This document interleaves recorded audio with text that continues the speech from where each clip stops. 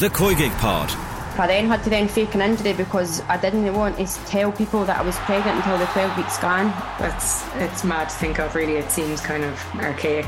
Subscribe to the feed in the OTB Sports app now. Welcome to Monday's Football Daily. I'm Phil Egan, and we'll start with some of the main talking points that come out of the weekend's Premier League action. Arsenal are the team to catch as the season approaches the halfway stage. They'll have played 19 league games after next weekend's clash with Manchester United at the Emirates. Mikel Arteta was part of the last Gunners team to win away to Tottenham back in 2014. His side were deserving 2-0 winners in the North London derby yesterday. Arsenal 8 points clear of Manchester City. They still have to play City twice in the league. You can also throw in an FA Cup fourth round tie there as well.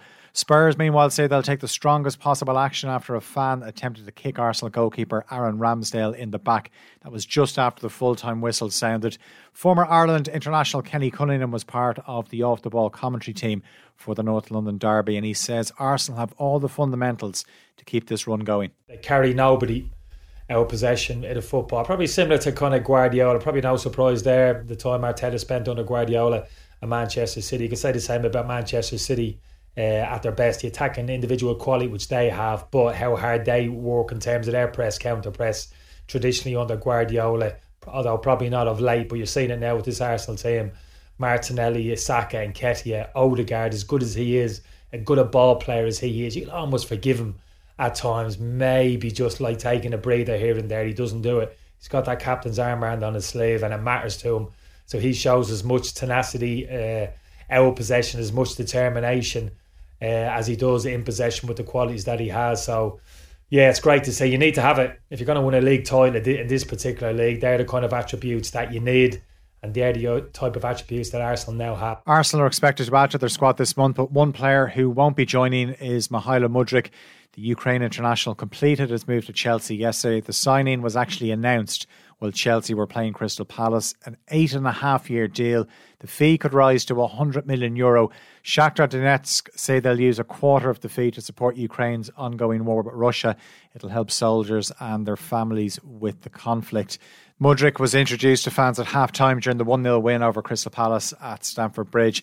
It was a much-needed win for Chelsea boss Graham Potter, who says Mudryk will be a great addition to the squad. He's a young player with a big future. Exciting, 1v1, direct, attacks the back line, can go in wide areas but also affects the goal. So really exciting player. I think our supporters will really like him. Newcastle also won yesterday. They beat Fulham 1-0. Alexander Isak scored the winner for the Magpies, but Eddie Howe says they're assessing an ankle injury that was picked up by midfielder Bruno Guimaraes. The Brazil international had to come off at half-time in the win, and that took them back up to third place of the table.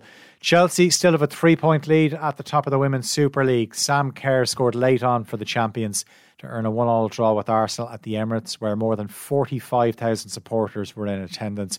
Manchester United are up to second after they hammered Liverpool 6-0. United and Arsenal also have a game in hand over Chelsea. United ahead of Arsenal on goal difference. Manchester City 6 off top spot. They beat West Ham 1-0. City have also played a game less than Chelsea. Chelsea boss Emma Hayes was happy to come away with a point after what she described as a poor attacking display from her side. So all in all, she said they did well to come back. Character after what is by us an average performance in possession of the football. In terms of higher up the pitch, didn't create enough, but let's be fair, they've scored from a penalty, and I think in terms of commanding in the second half, I thought our ability to adapt played to our advantage in the end. And yes, we left it late, and for that reason it's an amazing result. Rangers will play Celtic in next month's Scottish League Cup final. Michael Beale's side came from behind to beat Aberdeen 2-1 after extra time at Hampden Park. Some of the other results from around Europe over the weekend: Barcelona won the Spanish Super Cup to beat Real Madrid 3-1 in the final, which was held in Saudi Arabia.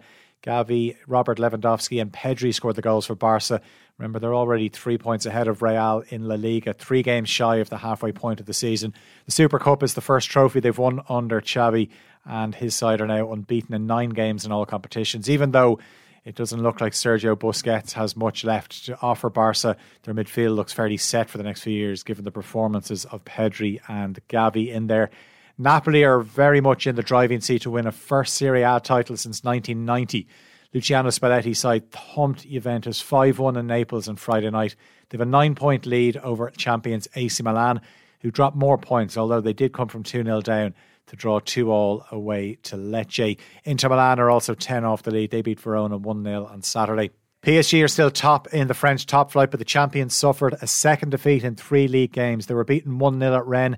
Christophe Galtier's side are just 3 points ahead of Lens, who beat PSG on New Year's Day. Messi and Neymar started against Rennes. Kylian Mbappe came off the bench. Scott Parker being named as Club Brugge manager surprised a fair few. The former Fulham and Bournemouth boss has taken charge of 2 games so far. The latest, a 1-1 draw with Anderlecht yesterday.